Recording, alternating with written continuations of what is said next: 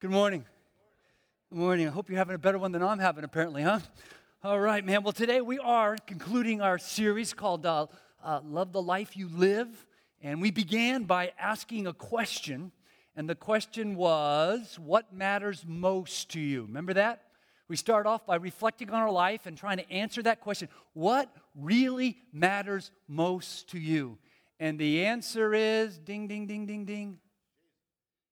Jesus. What else is the answer? A lot of people had a lot of different answers. Relationships was really the answer. And sometimes my relationship with God, my relationship with Christ, my relationship with my kids, my relationship with my spouse. It's those relationships. And then we talked about how we need to put first things first. And what matters most to us, if it's our relationships, well, we need to begin to live like they matter most to us. And we need to live by priorities rather than living by pressures. And we looked at two people. You remember that story about Mary and Martha, and how often we kind of live by the urgent things rather than living and doing the important things. And if we're not careful, what happens? We kind of get stuck in life and we begin to live a have-to life. Kind of like nod your head if you remember this, right? I have to do this and I have to do that, rather than empowering ourselves and choosing to live a want-to life or a choose-to life. So we talked about how to love and how to live, and last week we talked about how to learn. And we talked about how we learn by living and we learn by, what are these ears for? Listening, for hearing. So we learn by living, and we talked about the importance when we live our lives to learn from our life and to begin to develop this spiritual discipline of confession, of agreeing with God, of learning from our mistakes. And then we talked about the importance of renewing our minds. Interesting fact we shared. The average person, 77% of self-talk is what? It's negative. It's negative. And so we got to work really hard at what the Bible talks about, renewing our mind and changing our thinking. All right? And then we learn by living, we learn by listening to wise counselors, listening to that compass inside of each of us that points us towards true north, towards our Creator. And rather than letting our calendars and our schedules to guide and dictate our lives, we need to let the Holy Spirit, remember that last week? Anybody listening? Okay. The Holy Spirit to kind of direct our lives, and then we'll love the life we live, and we will, get this, we'll do the things that matter most. You see, we've come full circle. Are you with me? Say, I'm with you. All right, well, good, okay. Well, today we're going to talk about how to love the life I live by leaving a legacy of love. You try saying that real fast. How to love the life you live by leaving a legacy of love. You see, we all see the world not as it is, but as we are, right? We don't see the world really as it is, reality as it is. We see it through our own lenses, through our own eyes, through our own experiences, through our own failures, through our own different worldviews and different paradigms. We see the world not as it is, but as we are. Can you say that with me? We all see the world not as it is, but as we are. All right? And maybe you've heard of this before, the life cycle of see, do, get. How many of you are familiar with this? First service, we had one person familiar with this. Been around for years. Anybody familiar with this life cycle? Brent, thank you, Brent. You saw it the first service, and now you're familiar with it. Okay. And so often, this is the way we kind of live life. We see something, and then we go do something, and then we get results. But you know what happens most of the time? We don't like the results we're getting in life. So you know what we do? We go back and we change the way we do it. We do it differently, and then we end up probably getting the same or similar results, and we're frustrated, So what do? We go back up, and, we're over on this get cycle, getting results. We don't like the results, and so what we do, we change what we do, expecting to get different results. And we end up like this guy up here. Oh, that's you up there. Last week I called you a rat in a maze. This week you're a hamster You're evolving upwards, at least. And to be honest, I'm that guy up there too. And that's what happens in life. We just keep going, our schedules, and we're just going and going and going. And we're like on this wheel, and we're doing and doing and doing. And we get off the wheel, and we got no results. And we don't like the results. And so then we get back on the wheel again, and we're going and going and doing and doing. And we're still ending up with the wrong results because we've bought into this fallacy that's kind of blinded us. It's kind of keeping us. Back to that life cycle again. What do we need to do? We need to change what? That's right. We don't need to be changing what we're doing. We need to be changing the way we see it. Because if we see a situation differently, we'll do differently and we'll get different results. If we see the person in our life differently, if we see it differently, then we'll do differently, and then we will get different results. Are you with me?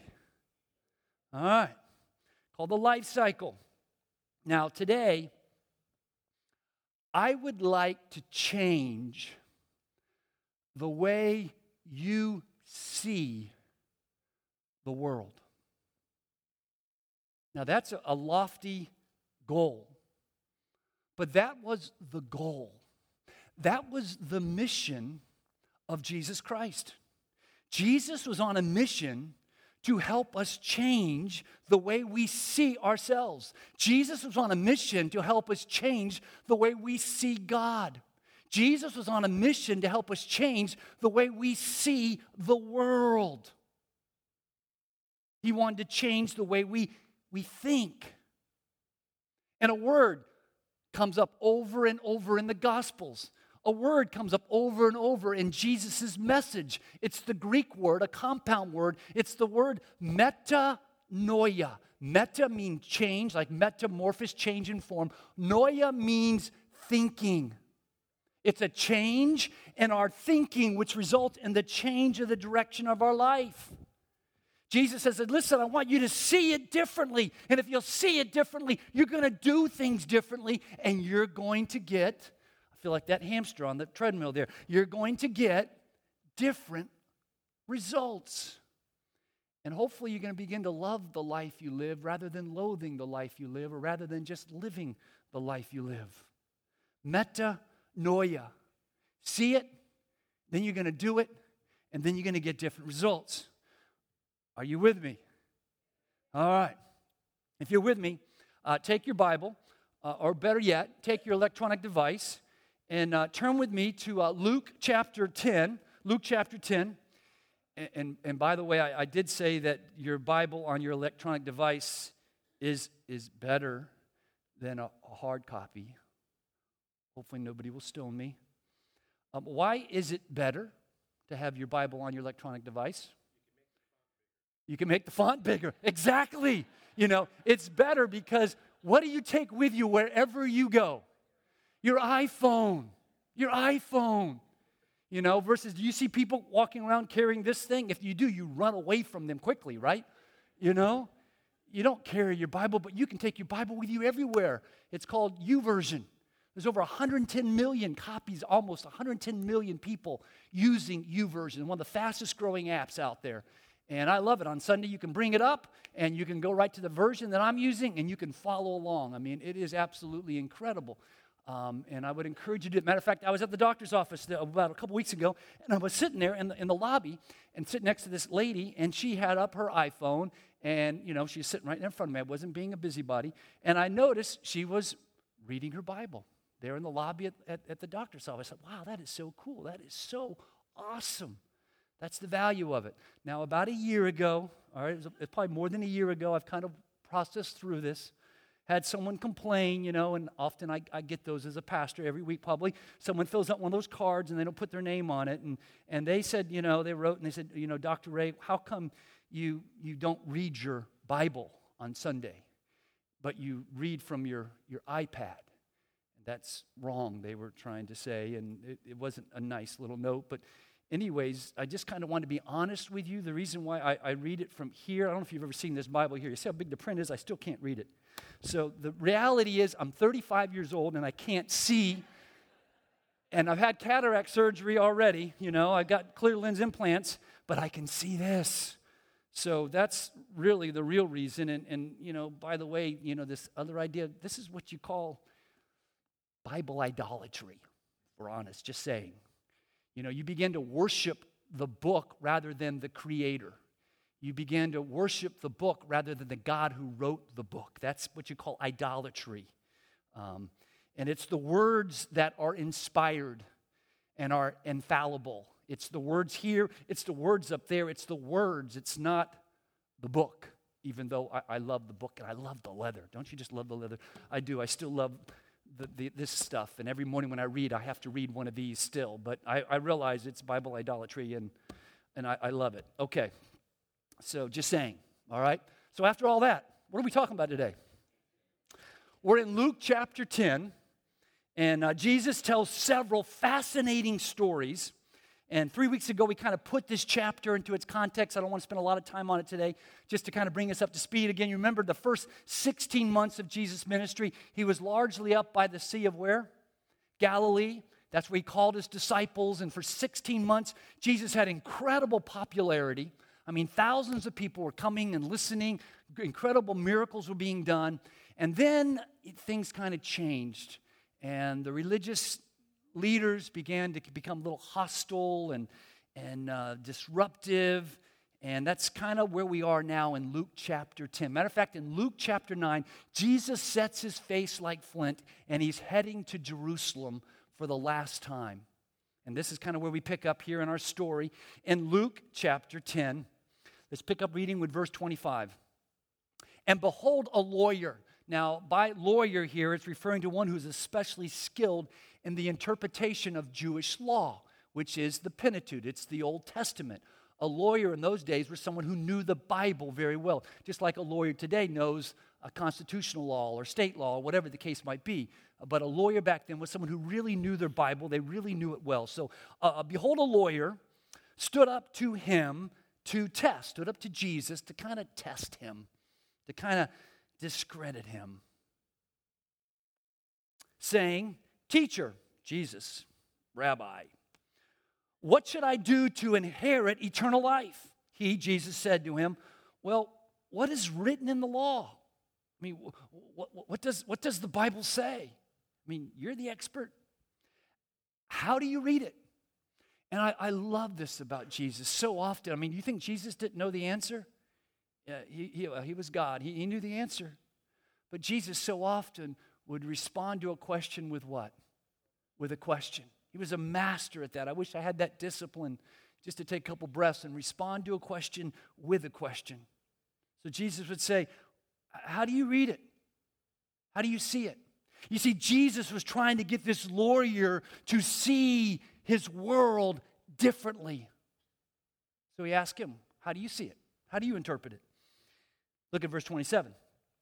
And he answered, he said, you shall love the Lord your God with all your heart, with all your soul, with all your strength, and with all your mind. Now just stop right there.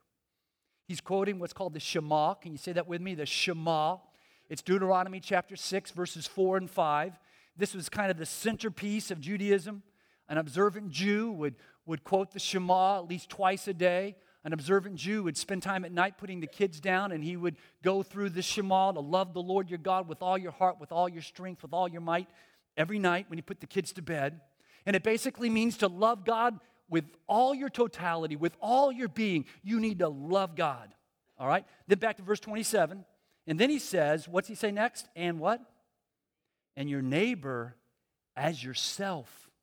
Now, this last part comes from Leviticus 19:18, which says, but you shall love your neighbor as yourself.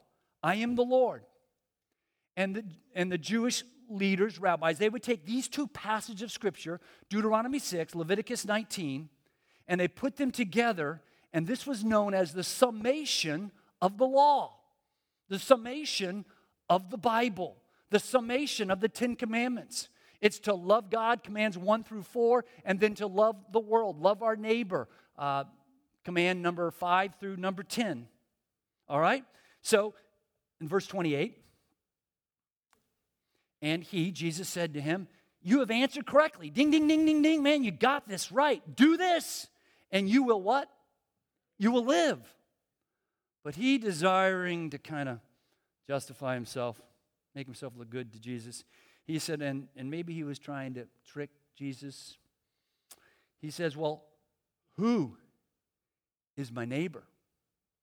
Now, the Jewish lawyers and the rabbis and the Levites and the priests, they all agreed that we needed to love our neighbors, but they had a very restricted, very limited view of who their neighbors were. As a matter of fact, they made it very explicit and very clear that their neighbors were not the Samaritans, which, by the way, were their neighbors. Now, the Samaritans were what you would call half-breeds. They were a mixed race of Jews and Gentiles. They desecrated the temple, and they hated the Samaritans, and the Samaritans hated them, and they were their neighbors. But the neighbors weren't their neighbors. As a matter of fact, the Jews at that time even said that the neighbors weren't the Gentiles. So basically, you just need to love your fellow Jew, is how they were interpreting the law at that time. All right? So who is my neighbor? And by the way, what was Jesus known for? Jesus was known for having meals and spending time with some pretty notorious sinners. You know, some pretty bad people, some prostitutes, some tax collectors. So who is my neighbor? Who is my neighbor?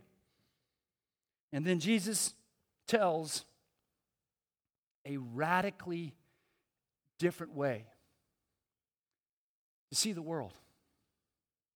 And if we'll see the world differently, we'll act differently. And we'll get a different result. All right? So in order for Jesus to help us to see the world differently, he tells us this story, this incredible parable, probably the most popular, well-known parable in the entire Bible. It's called the parable of the what? The Good Samaritan. And you all have heard this story probably 1,000 times. It's amazing. You can go to any culture. Everybody knows this story. And I thought rather than just reading the story to you and you've read it before, I thought we'd maybe do something different and we would try to act out the story. My hope is that hopefully you will see the story, and by seeing the story, maybe you will do the story and you'll experience different results. Are you with me? Okay. All right. So what I thought initially was, I was just going to open it up for volunteers to come up, and I was going to read the passage and have you act it out. And I thought, that could be a little risky. You just never know what somebody might do. So then I thought, you know what? Why don't I just invite the pastoral staff, our staff, to come down, and I'll read the passage and let them act it out. I thought I'd kind of mitigate the risk a little bit. And they had no idea that we were doing this. We did it first service. They knew I was going to call them up here. They really didn't know why. And I'm going to kind of change it up a little bit this second service here, so it'll keep it kind of fresh. All right? So if you're on staff here at Palm Beach Community Church, would you come to the stage right now? Mary Beth's coming, Brent's coming, Philip and John, and yes. And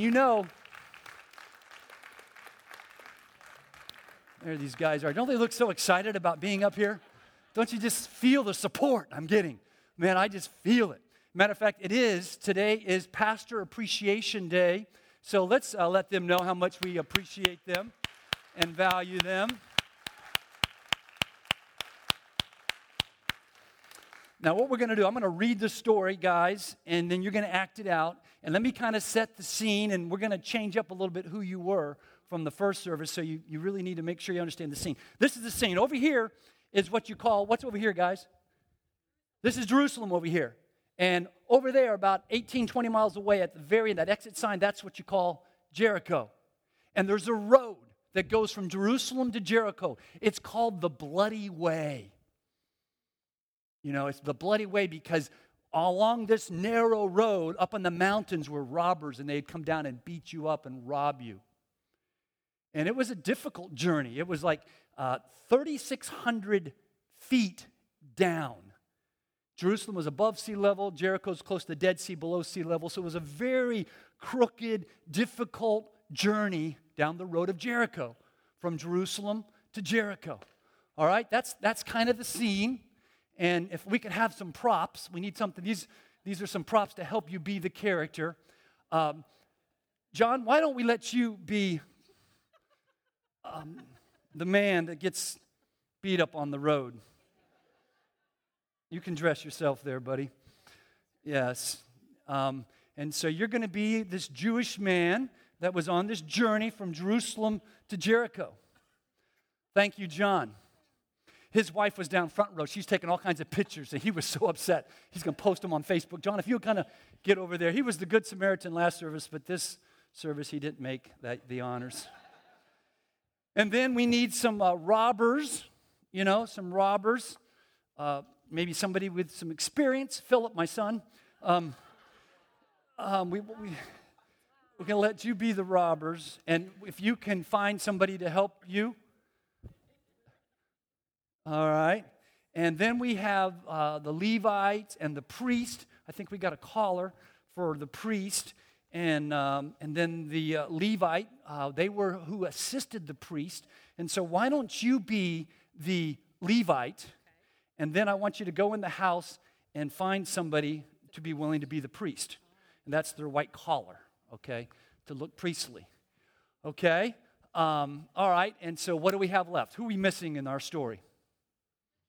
The Good Samaritan. And so we're going to let the new guy on the block be the good guy on the block. So you're going to be the Good Samaritan. All right? It does. Looks kind of good on you. By the way, John, after you, Philip, after you beat up John real good, we want you to come back and be the innkeeper. Okay? You got that? All right, let's pick up the story then. You guys ready? Okay, let's pick up the story.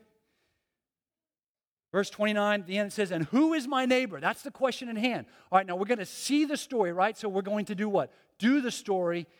Yeah, okay, you got it. Okay, here we go again. Verse 30, and Jesus replied, a man was going, robbers, you're supposed to be up in the mountains. You're on the middle of the road. You think someone's going to come this way if you're standing in the middle of the road? You're up in the mountains. Okay. A man was going down, a man, that's your cue, John, okay. A man was going down from Jerusalem to Jericho.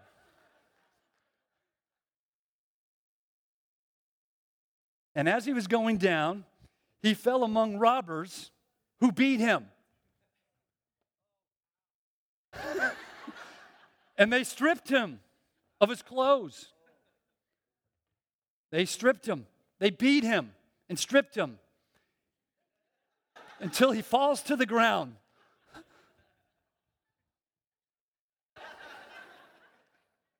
They left him half dead. Half dead. Half dead.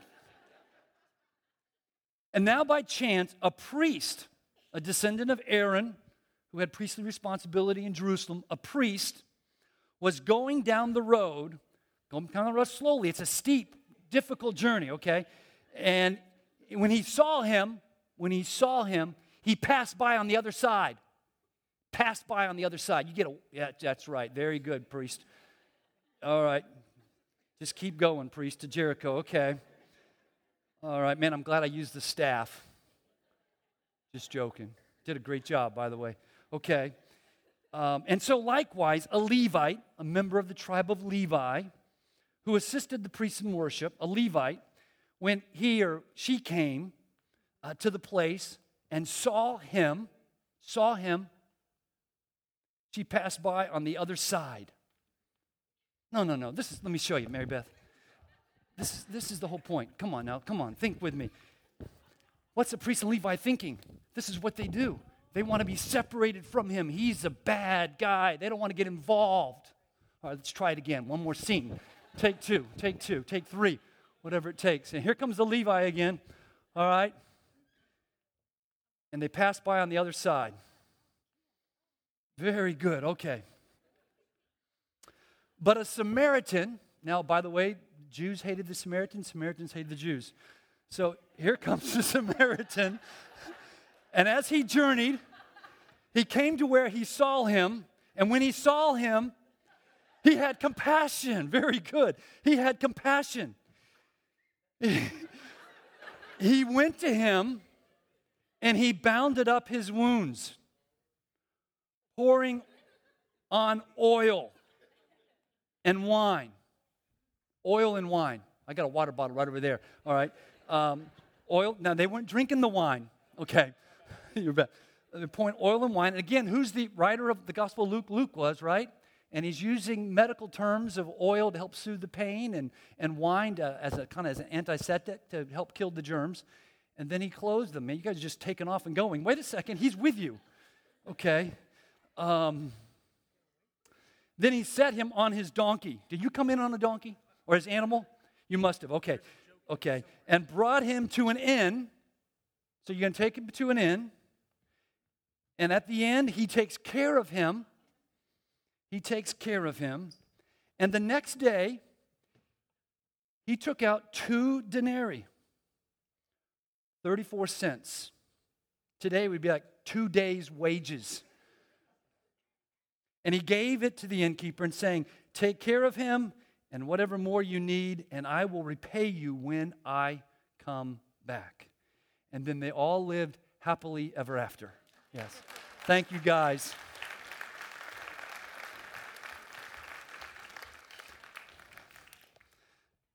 Thank you. Now notice verse 36. Verse 36 says, which of these, what's it say, how many? 3. Which of these 3 do you think, do you see? Which of these 3 do you think, do you see, proved to be the neighbor to the man who fell among the robbers? He said, the Jewish man said, the one who showed him mercy. And Jesus said to him, you go and, what's the word? Do. You go and you do. You see and you do. You go do likewise. You see, we all see the world not as it is, but as we are. And we need to change our outlook. Now, there's 3 different ways to see the world. One of dependency, one of independence, and one of interdependence. First way we see the world is one of dependency, the dependency outlook. We see this in verse 30. Now, who in the story had this dependency outlook? They kind of had the attitude, what is yours is mine, and I will take it. Who in the story had this dependency outlook in life? The robbers. The robbers. You know, what you have is mine. They were dependent upon somebody else for their needs. They were dependent upon somebody else for their happiness. That's someone who has this dependency outlook. Now, we're all born as children in a very dependent state, right? And when we're a little guy about 6, 8 months old, you know, whatever we see, what do? We take it. And then what do we do with it? We put it in our mouth, right? I mean, that's what you do when you're in that state. You see things, you want it, you take it. And if you don't get what you see and you want, what do? You scream, you holler, you blame your parents. You know, you're very dependent upon your parents for your happiness. And if you're not happy, what do? You let them know it. And you let everybody else know it. And you look at that child at 6 months old or 2 years old and you think, where did that temper come from? Until you look in the mirror, right? Now, the problem with this dependency outlook is too often, we become adults, but we're still acting like children. And we let everybody else know that we're unhappy. We blame everyone else for our unhappiness. We are dependent upon others for our happiness. Now, here's the test. Here's the test for you to look at yourself and to see if you have this dependency, entitlement mindset. All right? Do you believe that somewhere over the rainbow that you can find happiness? That happiness is found out there. You know, if I just had a better job, then I'd be happy. If I just had more money, then I'd be happy. If I just had a nicer car or new clothes or some new shoes or a bigger house. If I just had better relationships. If I just had a better husband, then I'd be happy. If I just had a better wife, then I'd be happy. You're dependent. You're dependent upon circumstances and situations beyond yourself, often beyond your control, to make you happy. All right? That's the dependency outlook. Are you getting it? Okay. And what happens when you have this dependency outlook? When you don't get what you want, you don't cry anymore. You just moan. You just, or you use your displeasure to get what you want. You have this dependency outlook. Now, the second outlook in life is what you call independency. Independency outlook is found in verses 31 and 32. And that's the mindset of what I have is mine and I will keep it. Now, who in the story had this independency outlook? Who? Levi and the priest. They both did. That was their attitude. Now, some commentators, and most of them agree that they don't think it's legit, but some people thought, well, maybe the priest and the Levi, they were concerned that if they touched a dead body, they wouldn't be able to work in the temple for 7 days. It was part of the Levitical law that if you were to touch a dead body, and we don't know, this guy wasn't dead, he was half dead. And the reality was they were coming from Jerusalem to Jericho. They weren't going to Jerusalem, so I don't think they were too concerned about the temple. The reality is the priest and the Levite were a lot like us. They were just busy, they were professionals, and they just didn't want to get involved. They just didn't want to get involved. They didn't want to stop. They didn't want to take the time. And we all go through that growth cycle in our life. We were born how are we born? Very what? Dependent. Then as we get older, we become more independent. We become independent physically. We learn how to feed ourselves, and shove it in ourselves, And then we become more independent financially. We take care of ourselves, and every parent says, what to that? Amen. God bless you. That is so wonderful, And we become independent mentally. We learn to think for ourselves. And then we become independent emotionally. We're not so dependent upon others for our happiness. And our attitude at this point in life, it's a good attitude, is, man, I can do it. I'm responsible. I'm self-reliant. I'm self-determined. And that's a good thing. That's a good thing. But what happens in many of our lives, we kind of get stuck here. And if we're not careful, we get stuck. And we develop an independent, self-sufficient, self-absorbed life. And our outlook becomes, all I need is my dog named Sue, and I did it my way, and I'm a rock, and I'm an island. If it's meant to be, it's up to me. Now, here's the test. Here's the test for you to see if you've kind of got stuck in this independency outlook. You tend to see success in terms of your own independent accomplishment. You can get what you want in life. You don't say this, but sometimes you kind of think it. You really don't need anybody else. The truth might be, maybe you don't really trust other people. You'd rather do it yourself. I mean, your motto is, if you want a job done right, then do it what? Yourself. That's that independent outlook. It's really an attitude of self-sufficiency. It really is stemmed from our own pride. What I have is mine. I'll keep it. In a lot of ways, this independency paradigm played out, it's a lot like cancer. Cancer cares largely only for itself. It only looks out for itself. And it even eventually begins to feed on itself. And it ultimately commits biological suicide.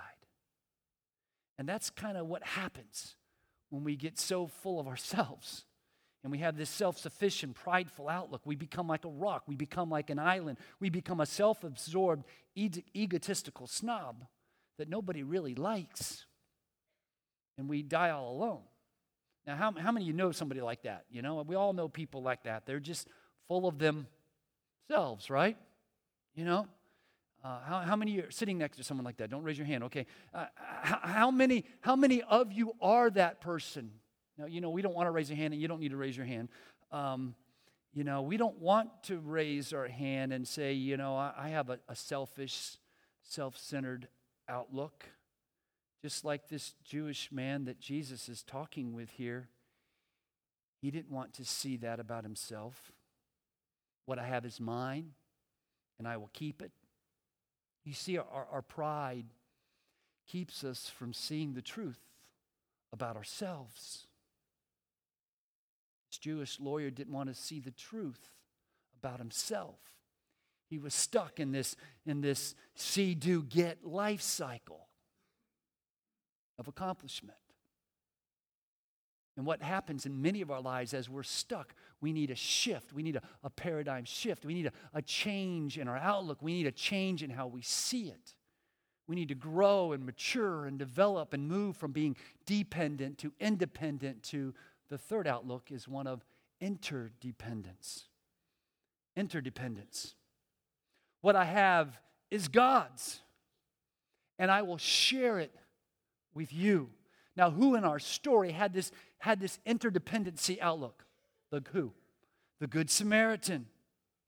You see, this interdependency outlook is God has given me my talents, and God has given me my abilities, and God has given me the ability to make and to earn money. And I'm a steward of God's resources, and I will share it with others. It's a totally different way of seeing the world.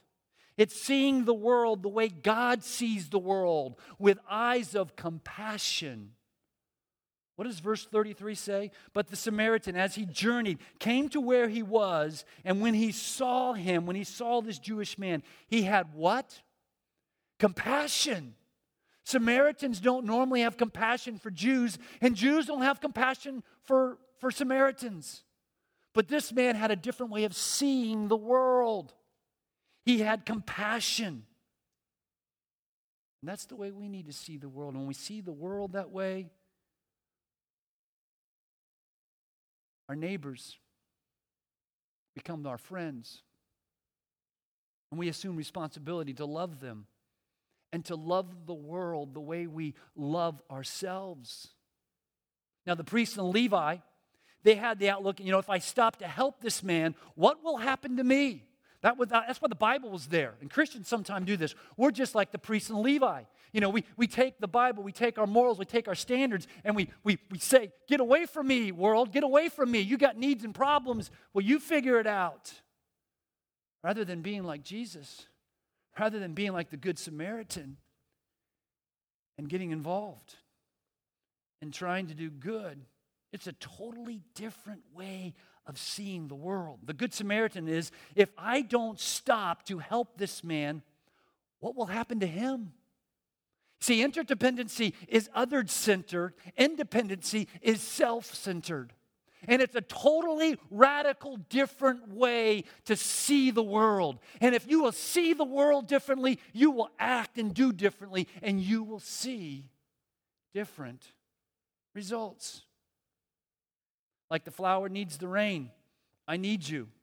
Like the winter needs the spring, I need you. You need me, and I need you. We are better together than we are alone. Now, this is the test. Here's the test to see if you hold to more of this interdependency outlook in life. Do you give to others, or do you take from others? Is it about you and your happiness, or is it about others and their happiness? Do you use people for your good and gain, or do you release people for their good and their gain? Is it all about you, or is it truly about them? You see, the mindset of interdependency is we can do it. Man, we can work together. We can combine our talents and our abilities and create something better and greater together. So, how do you see the world? How do you see it? Are you stuck in this cycle? Do you want to break it?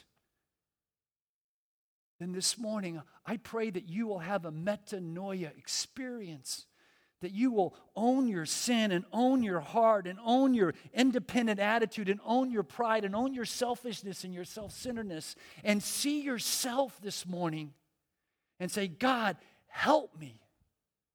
Help me to see myself. And God, help me to want the outlook of a Good Samaritan. And if we'll change the way we see it, we will change what we do, and we will get different results. And rather than loathing our life and just living our life, we will begin to love our life because now we're living a life of love. And when you love God and when you love other people, there's nothing better than that.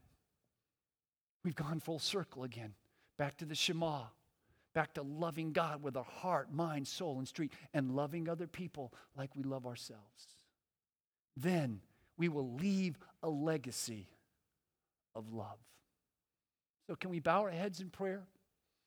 Can we spend a little more time this Sunday? And John and Kanan are going to come and sing it a little bit. And I really want you to just take some time right now, and for me and all of us to take some time right now and really own our heart and really look within and really tell God this morning that we're sorry.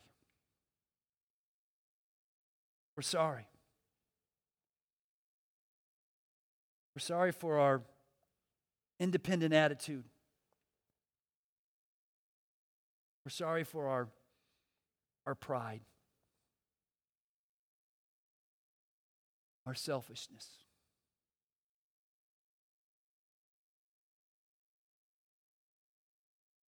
Metanoia.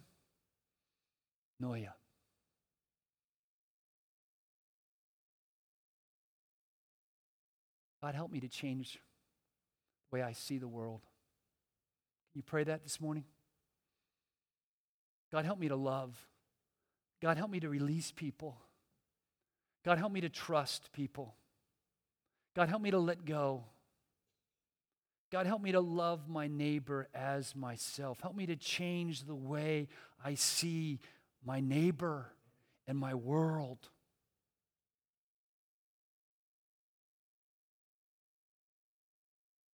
God, save me from my sins. God, help me to see my world like the Good Samaritan. That what I have is a gift from God, and I need to share it with others. And maybe this morning, for the first time in your life, you need to say, God, I thank you for the gift of your Son. I acknowledge my sin. I invite Christ to come into my life and change the way I see the world. God, we ask that you change us as we choose to see our need of you and our need of each other. Give us the heart of the Good Samaritan. In Jesus' name we pray. Amen.